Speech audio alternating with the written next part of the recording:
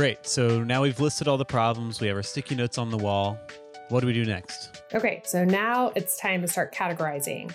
And so what you want to do is using the projection of the tree, and this is explained more in the guide, so I won't go into details. You're going to just move those sticky notes onto the trees, and you want to think of a category. So some examples might be generational or service provision problems or lack of connection, aesthetic problems. Example might be like, one of our problems at the church is that the building's falling apart, or we don't have the money for the roof, or the congregation doesn't like the carpet. It could be like some of those other examples that I was talking about within the community about domestic violence hotlines, or say someone is saying we don't have enough warm meals for the unhoused, then that would be in a service provision category. And you create your own categories. There might be a financial category. There might be a lack of clarity category, a church structure. Like maybe one of the questions is, we can't afford a full-time pastor.